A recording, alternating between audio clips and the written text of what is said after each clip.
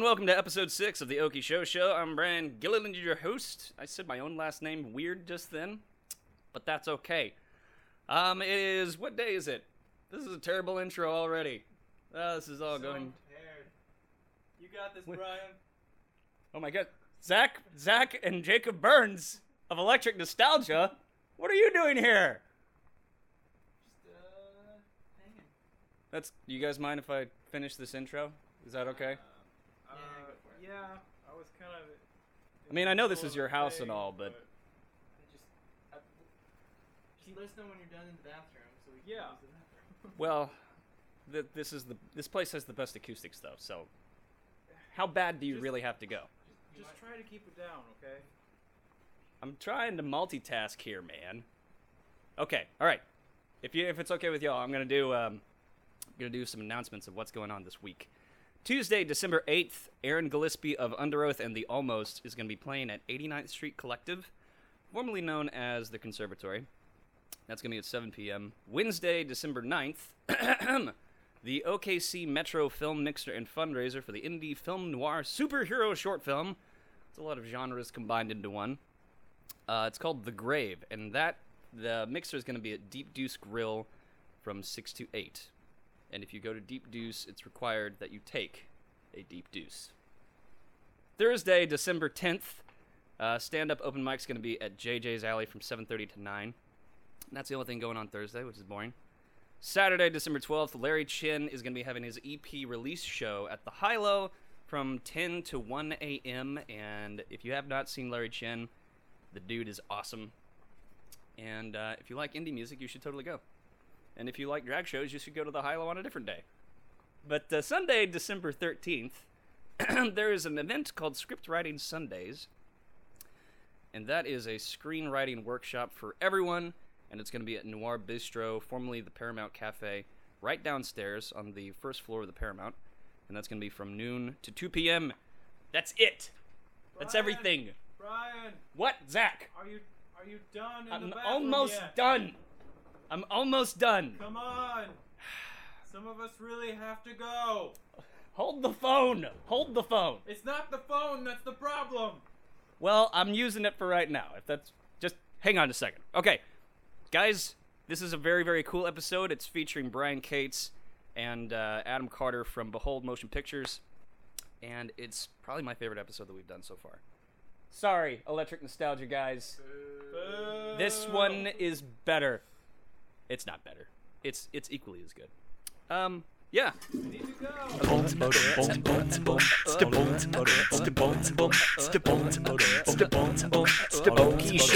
All right, welcome to the Okie Show, the podcast that dives into the finer details of navigating Oklahoma's film and music industry, and then tosses our guests into a couple improv games. I'm Brian Gillen, your host, and today we're going to be talking about faith-based filmmaking, and this is a topic that I've been wanting to do for a really, really, really long time because we're in the Bible Belt, and it's pretty darn relevant. I'm sitting across from some good dear friends of mine, Mr. Brian Cates and Mr. Adam Carter. Hello. Hey, how's it going, Brian? It's going pretty good. Thanks for having us on. Dude, it is so good to have you guys on. You guys produced the indie drama Hollis, and then also the More Tornado documentary Where Was God, which is now on Netflix, and you should watch it and try not to cry. You're also the main producers and directors for the Christian comedy duo The Skit Guys, and that's how I first met you. Yes, was that 2012? No, it was 2013. I think it was 20. When you was it before became you, Adam, got started? Our go-to sound guy. It was right. The first thing that I remember, our good friend Gilly on, was when we were shooting at your in-laws' place in Tuttle, or close to it. No. He was on our sets way before then. See, that you were probably even participating on the sets before I was even on That's crazy. staff. 2013. Well, and that's the thing is you're on staff. You're like full time, and I just freelance for you guys. Yeah.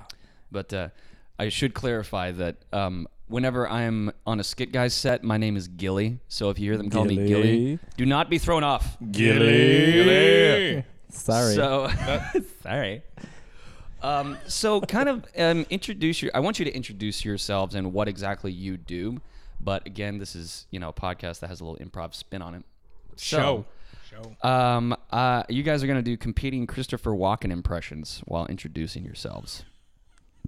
Think you can pull that off? No, but Do your best. do our best. Okay. Adam, you go first. So we're introducing ourselves. Yes, and what exactly you do for the Skit Guys and for Behold Motion Pictures. Christopher Walken. What do you do for this Yeah. film production company? Well, Brian, I am a producer with the Skit Guys, and you just gotta throw a lot of commas in there, or try to throw commas, and This is so bad. and So tell us what you do. Brian, I hate you, Gilly. I love you, Adam. I produce short films with the Skit Guys and make Brian do a bunch of stuff that he would otherwise not want to do, like shot lists and things under duress. And the accent is gone now. It was good. It was good while it lasted, though. So, Brian, can you do better than that? No, Oh my and I'm anxious to gosh. hear it. Welcome to the my podcast. gosh. Just throw you right we into the just have deep to end. Throw us into the deep end. Okay, Adam. Thanks for the handoff.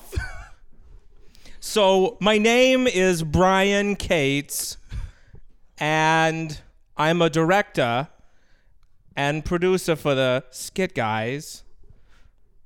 And Now's where it starts to hurt. stop my. It starts to fade. I think that was a proper introduction. I think that was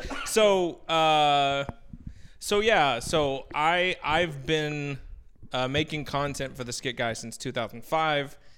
Adam came on a couple of years ago as my associate producer. He has now pretty much taken over all of my producer responsibilities, and I am in the process of transitioning Skit Guys into a feature film Yeah. company. Yeah. So, Bum, so that's bum. what I spend a lot of my time doing. But I'm still directing all of our content, Yeah. just not doing a lot of the producing of it. That's awesome. Can you explain? I mean, either one of you, explain what exactly the Skit Guys are. So the Skit Guys are two best friends from high school who became just these two guys that travel all over the world doing Christian sketch comedy. And they're really funny. They pack out churches all over the country and in all of other countries. And yeah, so that's what they do. So when they're not traveling, we make content with them. A lot of it's comedy, most of it's comedy. Mm-hmm. But there's some tear jerkers in there too. So that's who they are. The short of it is usually I say we're a Christian resourcing company. We Right. make short films for churches to use to facilitate in their worship. Yeah. And that's I feel like that's been something that's like slowly growing more and more, like, because I do a lot of work Yeah. with Life Church, and their production department has just like exploded into this. Like, they're about to build their own soundstage. it's nuts. huge. It's crazy. Yeah, it's one of the things that's always. I might be skipping ahead a little here, but with the world of Christian filmmaking and when the media and stuff kind of came out, like the church was all of a sudden like, whoa, Right. wait a second. we need to hold back. This could be evil, or whatever. And there was Devil's this. in that there camera. Yeah, there was this regression. Like when you look back into history, the people that are on top of the technology most is the church. I mean, Right. printing press, first place to have printing presses. I Churches. never thought of that. Like all these technologies, the church was on the forefront of the technology and using it for the gospel, Right. or whatever reasons they were using it. But in the last 50 years, it's been a total opposite thing of like, it's that whole, hey, wait, Yeah. internet, Rock and website, roll? you know? And that's one of the deals with all the content that you see on the internet now that you would call questionable. When the church stepped back, other people stepped forward. Oh, okay. So it's a huge case study. It's a real interesting read on the whole deal. But with technology in the church, it's starting to catch back up again. Like, oh, we can have church online. Oh, we can right. I mean, videos. Like, dude, I live and breathe through podcasts. Yeah, like, all kinds. I don't of have stuff. time to go to church or anything anymore. So I go to the church of podcasts. So, but I wonder, why do you think that is? Why do you think that there was such a, pushback from this technology with media? I feel like it was a lot of fear. Yeah. Instead of embracing change, it came down to a generation of pushback, I think, is what it was. That can take people away, as opposed to how could we use this as a tool or an instrument, instead of let's hide from it. Because if you're going to hide from it, somebody else is going to exploit it. Right. And it could be the opposite of what you do. And that's why I'm so passionate about the faith-based filmmaking aspect of things, is because I want to make stuff that's positive, uplifting, that serves what I feel is a greater purpose and power and all that stuff to teach and to grow. And that's why I love what I do. Yeah. And it's because I get to hopefully show somebody something they didn't know before. Sure. And I'm sure that's what all filmmakers do. And I feel like every filmmaker, like, everybody has some kind of message or something like that they want to show through their stories. But we're going to talk more about that. Yeah. But we're going to skip over to kind of we're going to do some trivia. You guys ready for some trivia? This is very light trivia. Always ready for trivia, Brian. Yes. Okay, Always. So question number 1.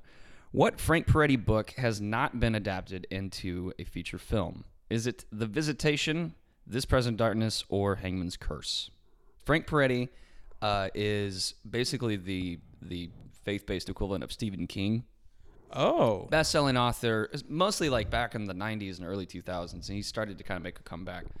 But him and Ted Decker have been doing some stuff together. That's actually interesting, because in the 90s, I was just reading Stephen King. Oh, right. So, and I was just reading Frank Peretti, and now I'm reading Stephen King, and you should be reading Frank Peretti. Yeah, I guess so. I think it's This Present Darkness. This See? Present Darkness. I got it. Yep. Which, actually, that movie was being optioned by Universal and got caught up in Turnaround, which sucks, because that's an amazing book. See, that's one of the things, like, I am reminded every day how many movies are made that you've never heard of. Mm-hmm. Like, forget Christian films, because that's a niche. You can go to a Christian bookstore and see hundreds of titles with like B-list actors in them that you recognize and you never knew they existed. Even more so in the world outside of that niche. It is. There are so many. It movies. is so intimidating. There are so many movies out there, and so many good ones that no one's ever seen. That's the key. So many good ones that no one has a clue about. Which is a good plug for Where Was God? You can watch it for free on Netflix. Mm-hmm. And it's now. it's really good. That's the documentary you guys did over the Moore tornado. Yes. And it's won some awards, hasn't it?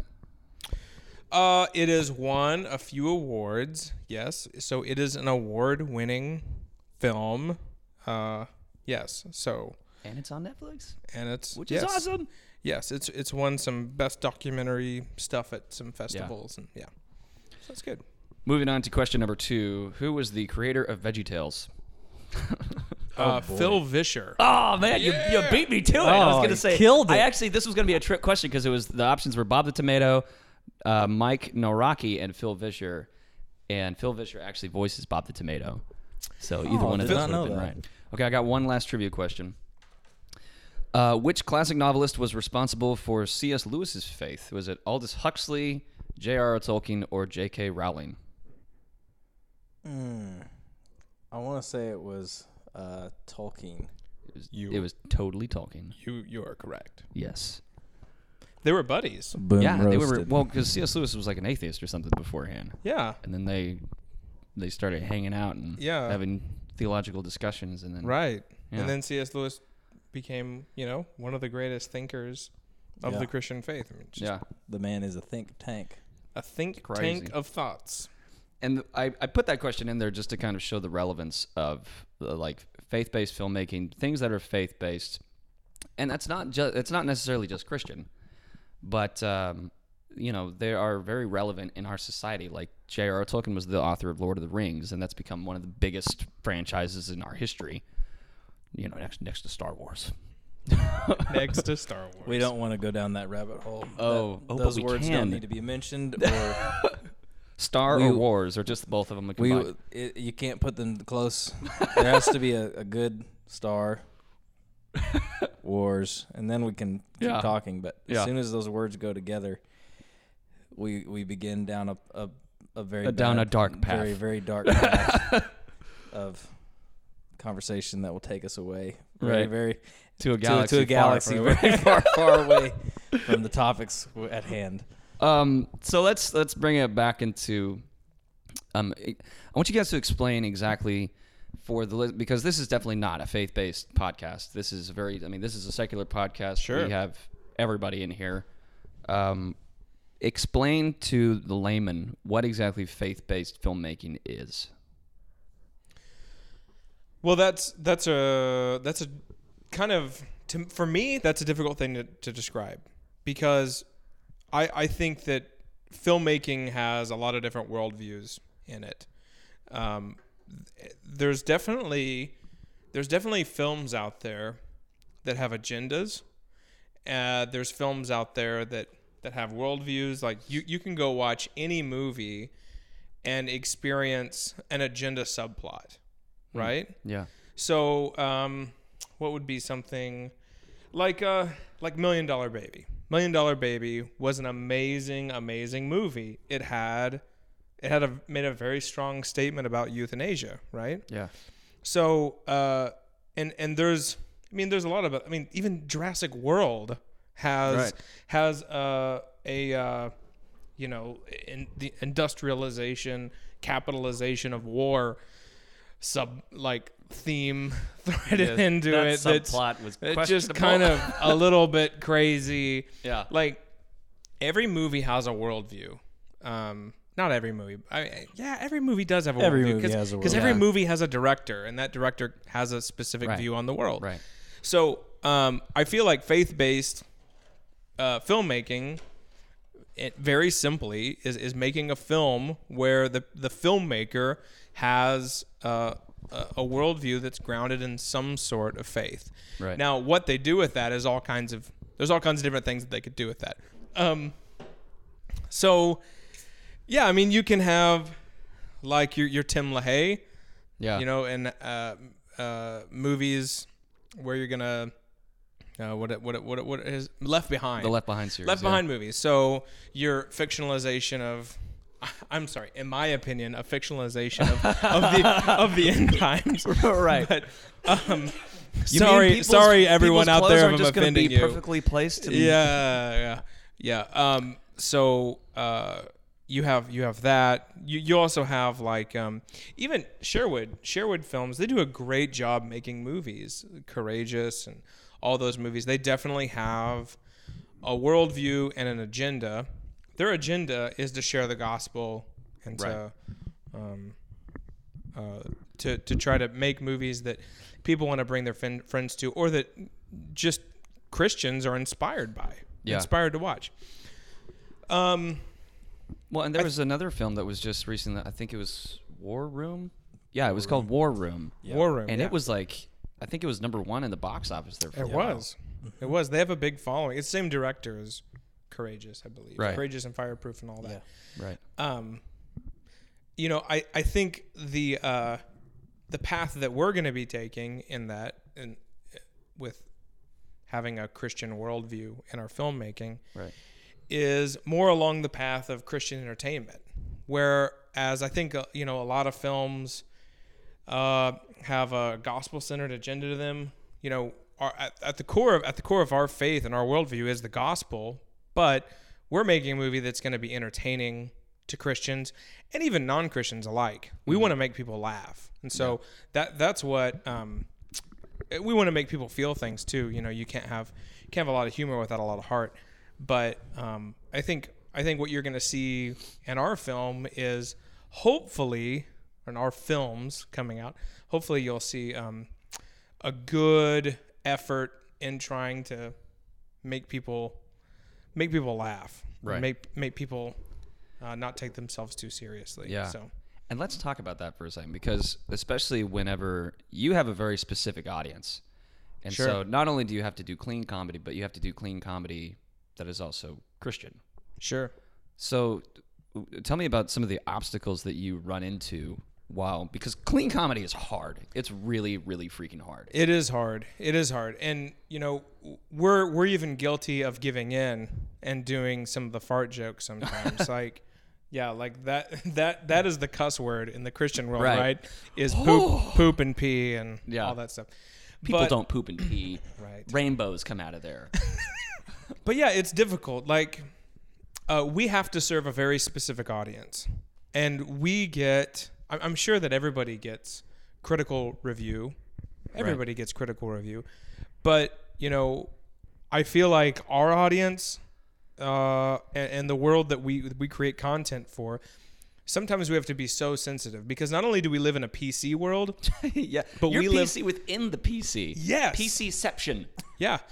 We made a really funny short last month. It was a big production. We traveled out of state to create it. Yeah. We couldn't afford to bring you with us, Brian, because And you went to Colorado without we me. went to Colorado. It was already, but we made a really funny short that had some great heart. It was kind of a Princess Bride theme, you know, that kids don't want to go to bed. Tell us one more story, Daddy. So he tells them the story. And it's all magic and inventive, and the kids take over, and the characters become superheroes and all kinds of, like, it's really fun. But what we didn't realize was, we might be offending some people in this story. So we had to take it down. It was just like an outfit or something like that. Yeah. It was what one of the characters was portraying was, and we won't go into details, but yeah, you're exactly right. When you say that we live in a PC world inside of a PC world, that's what it is to make Christian content. So it's hard enough to just write clean comedy for the normal world, but not you're writing clean comedy for the Christian world, which is, you know, you've got all these different denominations and stuff that you have to deal with. Well, think has a about different spin on it. Yeah, and think about just like, I don't know how many of you listeners out there are familiar with the church world, but there are many different ways to baptize someone. Yeah. Right? Right. And you can offend somebody with the method that you choose. We have some funny baptism ideas of how we can make some shorts that involve baptism. But some people's flavor is sprinkling. Right. Some people's Splashed flavor with water. is dunking. Right. Some people's flavor is infant. Right. Some people's flavor is post-conversion. So there's all these different flavors out there. Flavors o baptism. Yeah, flavors o baptism. So we can't touch that because there's just, and it's a dicey topic. And the majority of the flavors aren't like you and I would eat orange candy and strawberry candy. It'd be like me eating orange candy and then someone eating poop candy. You know, there's not. You don't eat poop candy. There's not a grade of severity. It's either an off switch or an on switch. Right. And there is no middle ground. That's when you say a PC world within a PC world, like we literally have to say if that's going to flip an off switch, then we avoid it. Well, And that's I mean, what makes like, it difficult. and you guys are putting out content consistently. You're constantly having to come up with new stuff, and it's mostly comedy. How do you do that? We have a guy that we put in a closet, and we don't give him any food and water until he comes out with a script. If he stops typing, he gets tased. And he doesn't. He gets an old school typewriter. Yes, And an old school taser. it's an electric chair. Oh, okay. Yeah, with you leather. will write or you will die. 20,000 volts straight to the noggin. We put Yep. the sponge on his head, everything, the whole works. Anybody see the movie Shocker when you were a kid? It was a horrible. It wasn't even a B movie. It was like a C movie about this Nope. guy that got the electric chair and came back to life to haunt people. Or But his ghost was the electric chair. that would have been even better. No, he was the ghost. So anytime any new criminal got down in the chair, he was just like, I'm just going to hug you for a little Oh bit. goodness. No, you're right. You and I can do this together.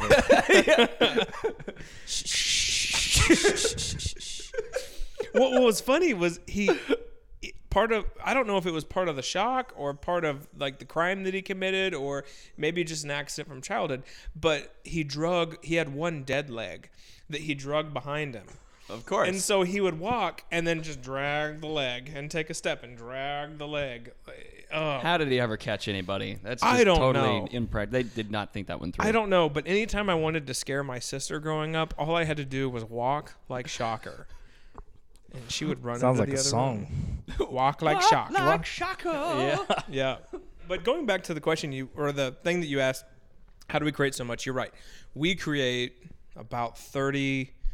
I think this year we've created about 35 pieces of content Yeah. this year. So, yeah, it's by committee. Like we have a Yeah. great team, and everyone on our team is creative.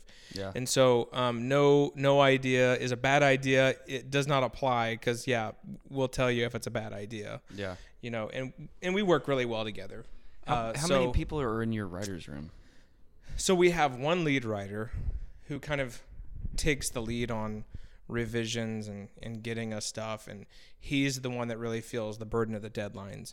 But then there's 1, 2, 3, 4, 5, 6 of us that go into the writing room, and so we have a very That's like a sitcom writing room. yeah That's it's awesome. like a sitcom writing room. But we have, you know, like this last series of stuff that we're turning out, we maybe had 6 development drafts, and then some of our scripts have gone into Yeah, we had a pink draft. We had a 1.0 through 5.0, like rough. Yeah. Then we locked, and we're at pink. No, I think we hit green. we've hit green on a couple of them. For the layman listener, how many revisions would that be? See, I got white, blue, yellow, pink. 5. So 5 on top of 5. I always get the revision colors all sorts of confused. Yeah. I just get my sides at the beginning of the day. yeah. Yeah, like, so- okay, this is what we're shooting. So the And last if Brian's deal- on our sets, he never gets the He's size. just, Yeah, tell me where to put the Mine's- boom mic. Yeah. Finds out where Who's to talking? point it. And then we're like, Gilly. Sorry. It's because I'm hiding in the corner. And it's not so much just the writing that's the burden. I mean, you know, our room may tell you that's the biggest burden, but being in production, there's only 2 of us that are really in production, other than Tommy and Eddie, because they're actors and they're executive producers, so they weigh in on all the edits and through post-production and stuff, and they give feedback throughout the whole thing, and they're awesome. And Tommy and But- Eddie are the actual skit guys. Tommy and Eddie are the actual skit guys. Yeah, like all throughout the year, like I was telling you earlier, we are in every stage of production that you can be on different projects at the same time. So we'll be in development, pre-production, production, and post-production, and marketing and distribution, all at the same time. And conceptual. Oh yeah, and conception. Yeah, because Okay. So you never sleep, basically. No, like no. If somebody's listening to this, and they want to come save me. No, I love my job. We both. That's the best. Our favorite thing is we both get to always like people like, do you like what you do? And it's like, I love my job. I wouldn't trade it for the world. I wouldn't. It's the best. But this fall was the craziest. I think. At one point, we had 6 projects going on at one time, all in different phases. Wow. And it was just nuts. Well, and to So, put it into perspective, how many projects do you finish in 1 year? about this year, we'll probably hit about 35 or so. Wow. And that's short films that are about how long each? In between. 2 and 6 We minutes. always try to get them to be about 2 minutes. Some of them are like Yeah. 4. But yeah, Yeah, they're in between 2 and 6 minutes usually. man, that's crazy. Short film kind of deals. And so I can only imagine what it would be like to work on a show like Game of Thrones, where they've got 2 units going at the same time, and they're shooting for like 6 solid months. I think that's the Right. number that I remember reading. Yeah, Like, wow, that's crazy. it's crazy. What do you think that? Why do you think that having faith-based films is an important thing? I think it's important because we're giving a voice to a certain demographic that hasn't had a huge voice in that industry yet. I mean, I think if you go back to, the early stages of filmmaking, you had a lot of different voices. But no, I think it's important because of that. I think it's important that that you have movies out now like Woodlawn. The Erwin brothers did an incredible job on Woodlawn. Woodlawn was just as good as Remember the Titans. And that's the story. It's basically Remember the Titans. It's a civil rights era film, but it's a true story on how the gospel changed this school during the first year of integration. Right. So, and they did it so well. I mean, they did it so well. It's a great little film. And I mean, Mark Burnett produced it. I think it was like a $25 million film. So, they spent some serious money on a real faith-based film, and they did it really well. So I think the important thing now is that we have really good, we have films being made in the mainstream for this demographic, for this audience. But what we're starting to see is there's some really talented filmmakers working in this. Well, I mean, on that note, like, it seems like, especially here in the Midwest, some of the most talented filmmakers that we have around here seem to be based in a church or with a faith-based group or something like that. You know what I mean? Because of the fact that they're constantly putting out content like what you guys do. Right. Like, they're able to sharpen that tool more so than, Joe Blow over here that, isn't associated with, this backer that is the church. Right. It's a great place to cut your teeth. Adam and I both cut our teeth in the church before we started doing this. Yeah. And you'd go for months having to create new content every single week. You're like the film unit of Saturday Night Live, but it's only you, and you don't have any money. Yeah. That's what it is to work in the media department at a church. Yeah. So when you come out of that world and into a world kind of like ours, now you have maybe 30 projects to do a year, which is maybe still the same amount, but you have a team and you have some money, you can really start to make some stuff. Yeah. So the church is actually a really amazing training ground because there's not a lot of production companies that are doing that kind of work, that often, unless you are Saturday Night Live. I mean, Yeah, totally. I mean, like, I can't think of any other way that you would be able to have that experience. right. And that's really cool. So, you guys get involved with your church. Yeah, go volunteer. Yeah. Make stuff all the time. There does seem to be, like, in the everyday world, there does seem to be somewhat of a stigma towards faith-based films. Is that safe to say? Yeah, because they're bad. Because they're bad. Because they deserve their stigma. Let's talk about that, though. I mean, like, why do you think that is? Not the stigma, because the stigma is because they're bad movies. But why are they bad movies? I think there's a lot of opinions you could throw around, and that's really all they are. If you asked me, for me, it's a little bit of a combination between being contained in that PC within a PC civilization, which is the church, and fear of outcast, and 10 or 15 years ago, if you were making movies, it was like, wow, that's questionable, Right. It wasn't a thing now where people are like, oh, you're a Christian filmmaker. That's great. Yeah. Let me see your movies. It was kind of, like I said earlier, it's kind of a pushback thing. Kind of. I feel like there's still quite a bit of that. Oh, you're yes. a Christian filmmaker. But I think part of the reason is what Brian touched on it a minute ago. It's that the agenda films. Yeah. And there's so and I can't even stand most agenda films. I'm always like, I'll just make a movie. Well, and I think that's an important distinction to make, that there's a difference between an agenda film and just a faith-based film. Yeah.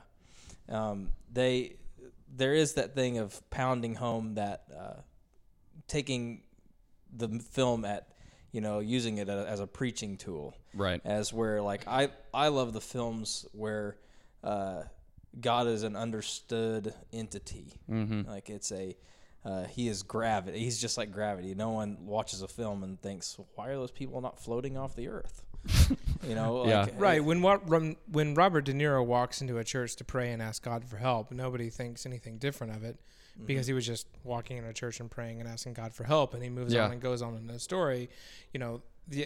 That's a great device to use God as gravity.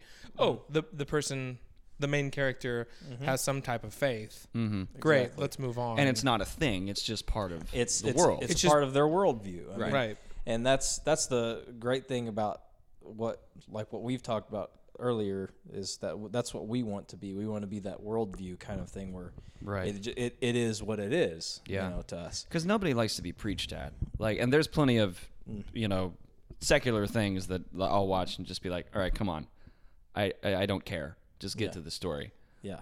And that's why I think because it's easiest, I guess, to take a faith-based film and see their agenda, and usually there's not a whole lot of money involved on top of it. And yeah. It's just combining bad storytelling with bad low quality. Bad execution. Yeah, it's just, and so there's that stigma that you get from all that, and that's where I think it mostly comes from, is just not the greatest filmmaking combined with preaching at people. Right. Yeah, and I don't think they're based on a lot of the same business models that the traditional Hollywood films. And I mean, we have to remember that there's a lot of bad movies that are not Christian movies. Right. There's a ton of bad movies.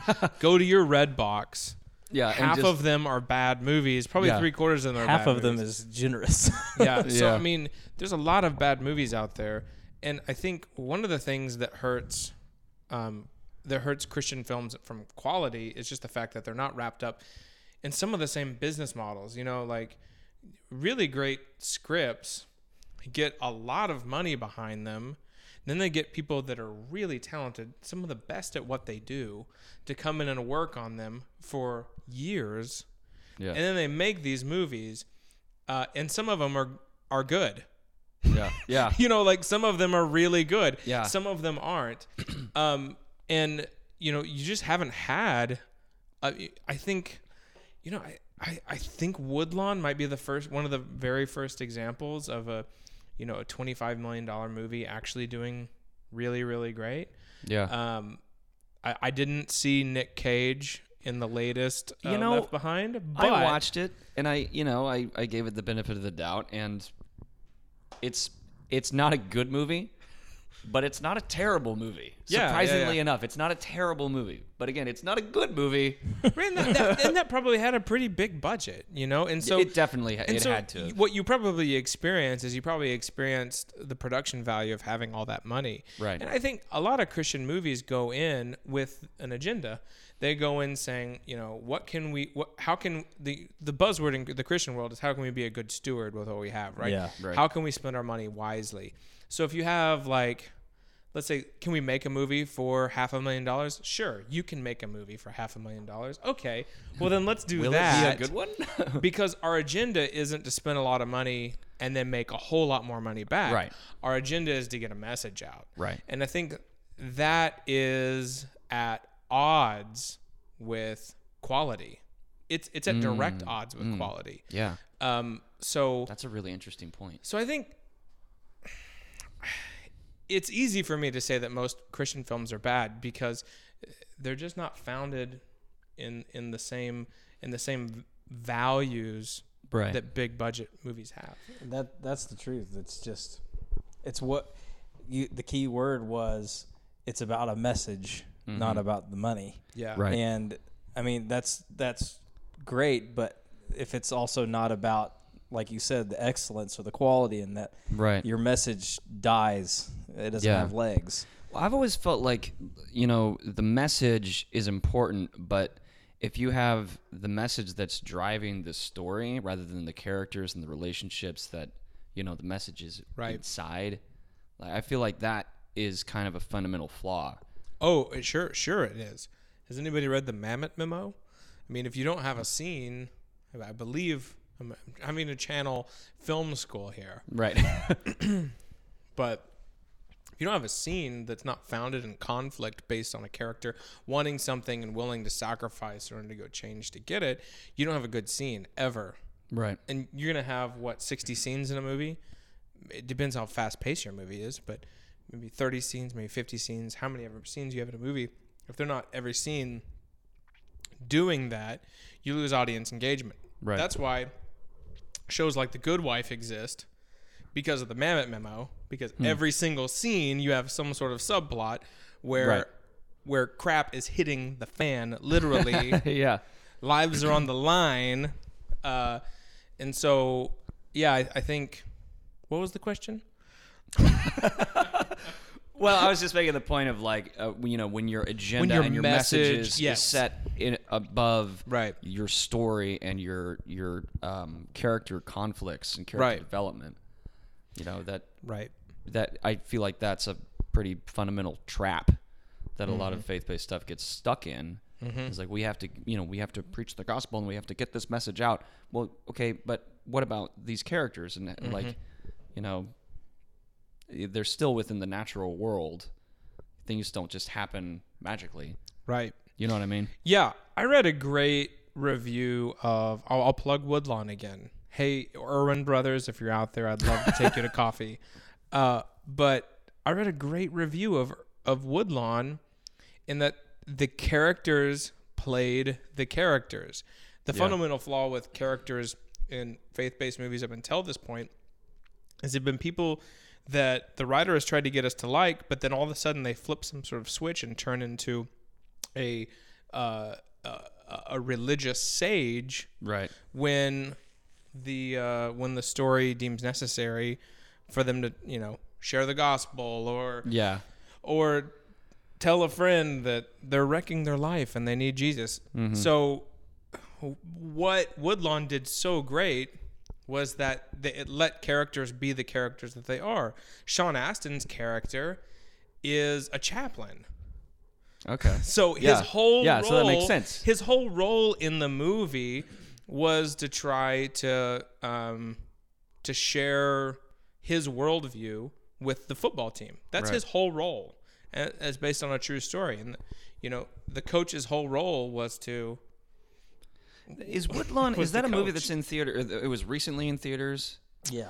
Yeah, This it's was- still 'cause it- probably it started out relatively small, and then I think it kind of Yeah.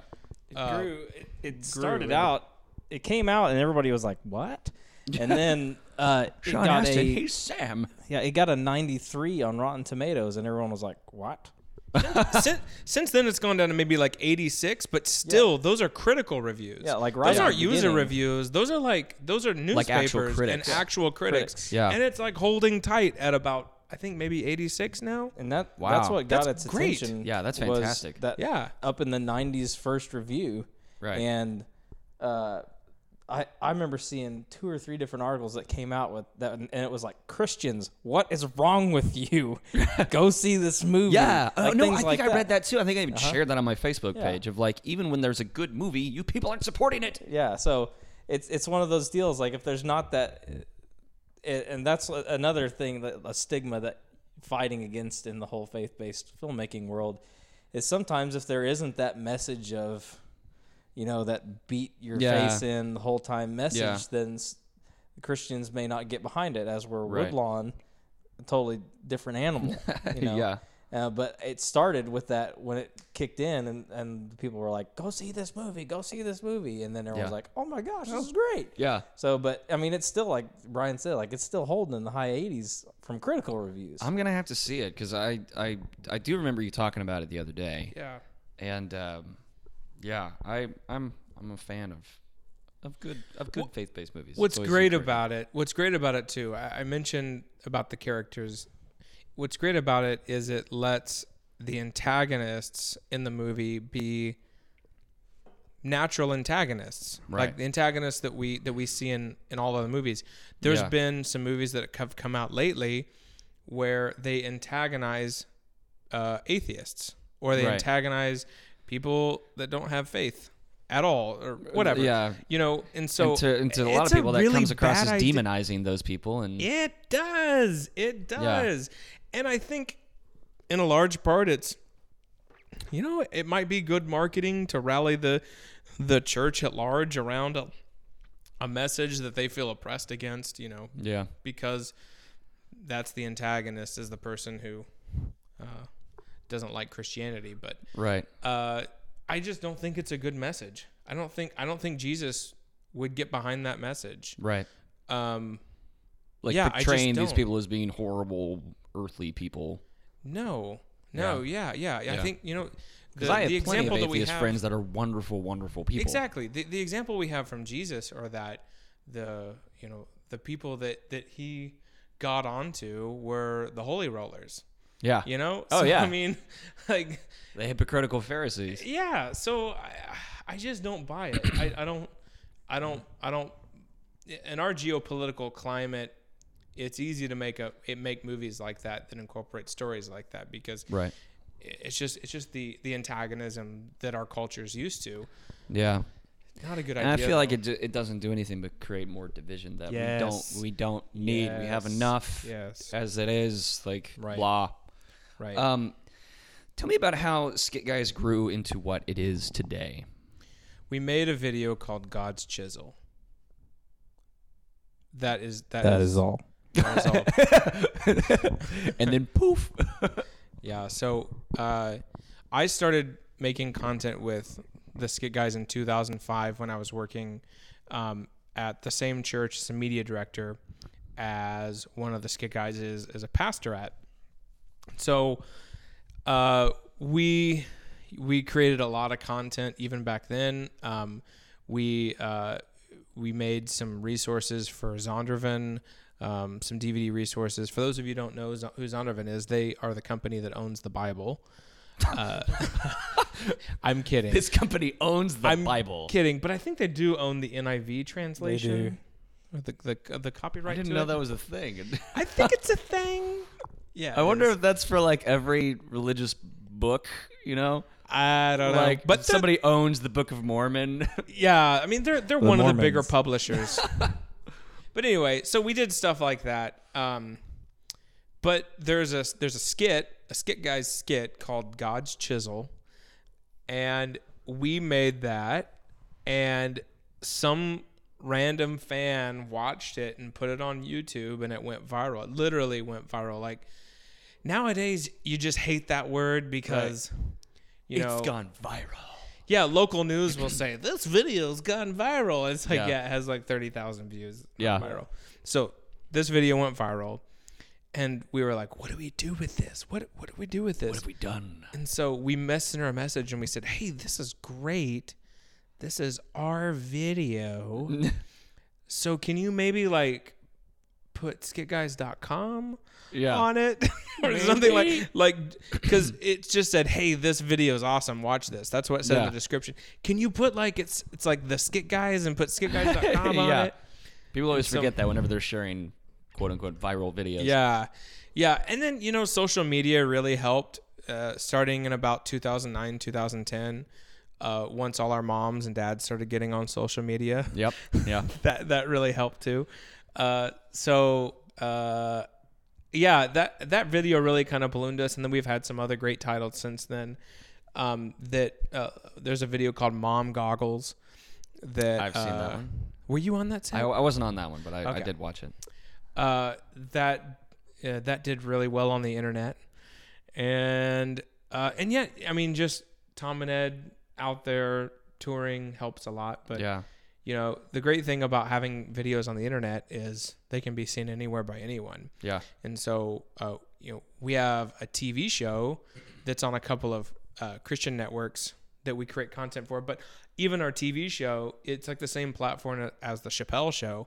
Cool. It's just Tommy and Eddie going, hey, watch this video. Yeah. That's my Dave Chappelle Now watch this impersonation. next video. That's my Dave Chappelle impersonation. So you can mark Oh, that okay. one off I'll of write your that cue down. card. Gotcha. Yeah. Gotcha. So, and then they just show the content that we're already making. So Right. that's great having a TV show, but really having content on the internet. Yeah. Well, it's anybody just can been see crazy it. how much the entity of Skit Guys has grown since I got involved back in 2013, I think. Because Yeah. whenever I first started with you guys, like you had plenty of gear and everything, but like now you have a full blown grip truck, and it seems like you've got a lot my more baby. people working. You're the king. You are the key grip. The keys to the grip truck. Yep. And We do have a truck. it just seems like we were shooting on DSLR at first, and now we're shooting on like Red Epic, and I mean like everything's Red shoots and everything. Like you just excelled so quickly in 3 years. Yeah, it's crazy. Like I just count it as a blessing from God. Like I don't know. I mean, we've created some good content, but I mean, yeah, we've really been blessed in how we've been able to do some of those things, and so I think it's all good. That's awesome. Well, you guys want to play some games? Let's do it. Love games. Let's play some games. Love games. So this is a film and music podcast, but we also do lots of fun little improv games. No, we're not going to do a whole lot. We're just going to do enough to wet our whistles and call it a night. But so this first game is going to be called One Word Story. And the way that it works is that each person can only say one word to tell a story. And the story that we are going to tell, Brian, Adam, and I, is the story of a brave mouse who overcame his fear of cheese. Then we're going to start with you, Brian. We're going to go around clockwise. So 3, 2, 1. Consequently, The Mouse, can't. stand.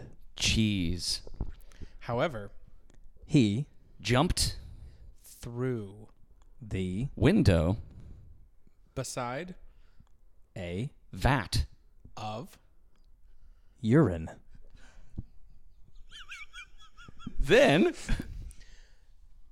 urinated, In the cat.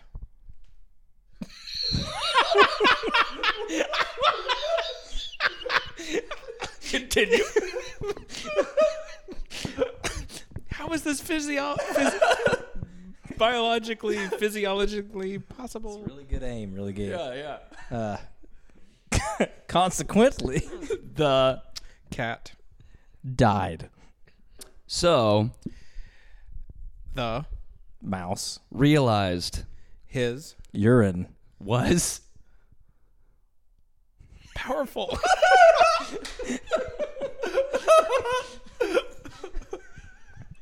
Now he Had, a slice of, potato. which consequently, Allowed him to, eat. cheese. oh my, that was all. in the cat. We were doing so good until Adam said urine. I was trying to. A Sorry. vat of urine. I don't know. It just sounded like it was what it was supposed to be. It was a good warm-up game. All right, so this next game is called Whose Line Is It Anyway? The way that this works is, Brian, you're going to be playing Han Solo, and Adam, you're going to be playing Luke Skywalker, and you're going to be running from the Empire, and the hyperdrive is busted. But you are going to have 2 lines of dialogue that you have to play into the scene. So you grab 2, and you grab 2. 3, 2, 1. Luke, tell Chewie to shut up. I'm trying to concentrate here. Han said to tell you to. I'll go now. Okay, look back there on those on the radar graph there, and tell me what it says below the panel. It says malfunction. That was a perfect opportunity for you to draw I was setting you up to grab the paper and read the paper. All right, Han, you sound rewind. funny. Han, ask that question again. Hey, Luke, see the all the dials over there? Yeah. Look under the dial on the far left and tell me what it says. It says I like a duchacha. Okay, good. What we need is more duchacha. So bring in the duchacha cart from the closet back there. Okay. What's the passcode to the duchacha closet? The passcode to the duchacha closet is the pen is blue. The pen is blue. The pen is blue. Is it like PIN or it's not working? The PIN? Okay, here's the cart. Okay, great. Now we need to get these things plugged into the hyperdrive machine. Do you know how to do that? No. Okay, so what you're going to do is you're going to open the hyperdrive machine and plug these things in. Okay, I can do that. Okay. Empire makes a direct hit on the Millennium Falcon. Okay, hurry. Put the shields Okay. on. Put the shields on high. The shields are not working. I thought you said that this bucket of... Okay. Look in the manual under hyperdrive and find the instructions for shields or shields are not working. Hold on. This book is freaking huge. How do you expect us? Look in the index. Look in the index under shields. It says shields. I need to get rid of this food baby. Oh, the food baby, of course. You brought the food baby on the mission. Here's the thing about the food baby. The food baby's mother wants alimony and child support, so it's kind of hard on every third weekend not to bring the food baby on the Millennium Falcon. Look, Han, I know that you've got a lot of personal baggage, okay? But You wouldn't believe. We are trying to defeat the Empire here. We have got a galactic starship on our butt firing plasma at us. We don't have time to deal with your babies. That's what she said. But We're gonna die. But I think I have a plan. I think I have a plan. We are gonna die. I think I have a plan. I'm going to consult my lucky fortune cookie that I have saved for such a time as this. I got it on the planet Pinchon from a from the famed fortune cookie maker, and he said that in your time of greatest distress, open this fortune cookie, and it will have all the answers to your problems. It's moldy. Okay, I'm gonna crack it open here. Crack. And we'll read what it says here. I smell something fishy. I think it's the fortune cookie, Han. All right. Yes. That was good. Fantastic. Okay, we got one last game. This is a game called Eulogy. Are you gonna play it with us? I'm going to play it with you. Okay, good. And this is where we're going to have some fun impressions to do. So, Brian, you are going to be playing Gollum. Okay. Adam, you're going to play Jerry Seinfeld. And then I'm going to attempt my Gilbert Godfrey. And okay, so this is Eulogy, and we are all three saying a eulogy one at a time for the brave mouse that died after getting food poisoning from eating the cheese. Probably a lot of urine in it. Naturally. Naturally. So I'll start out. So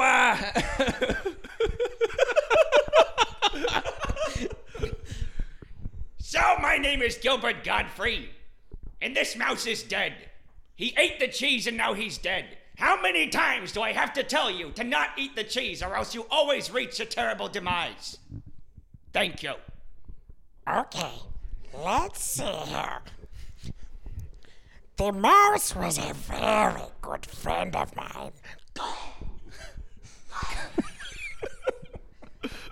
I met him in my cave.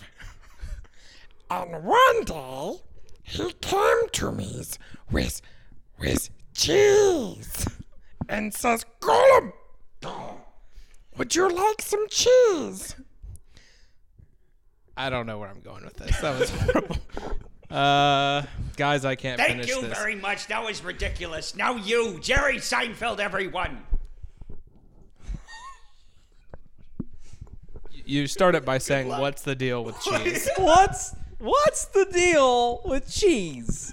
And this mouse, he's jumping over urine vats. He's urinating in cats. I told him, don't eat the cheese. Kramer told him, don't eat the cheese. I said, don't eat the cheese.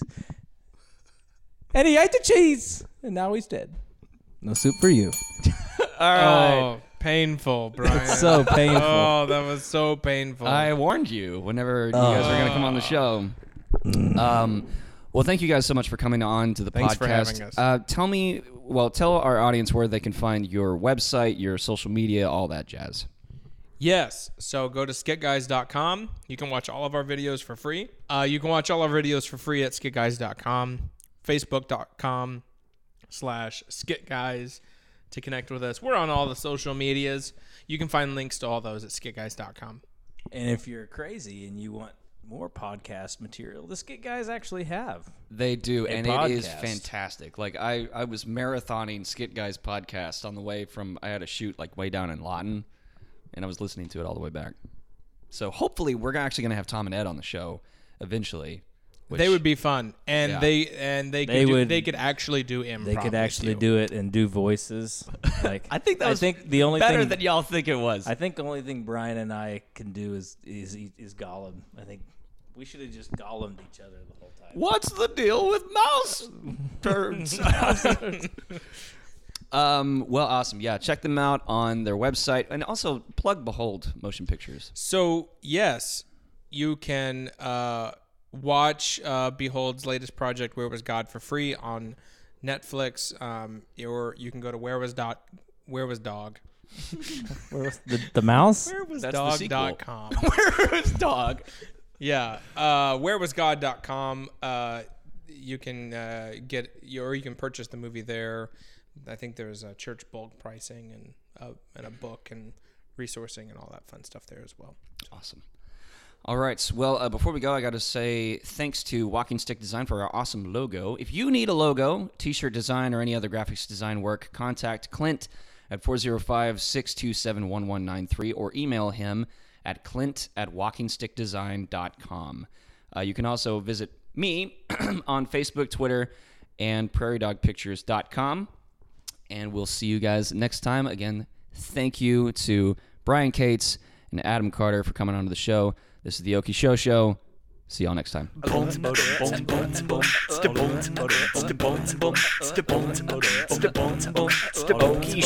Show.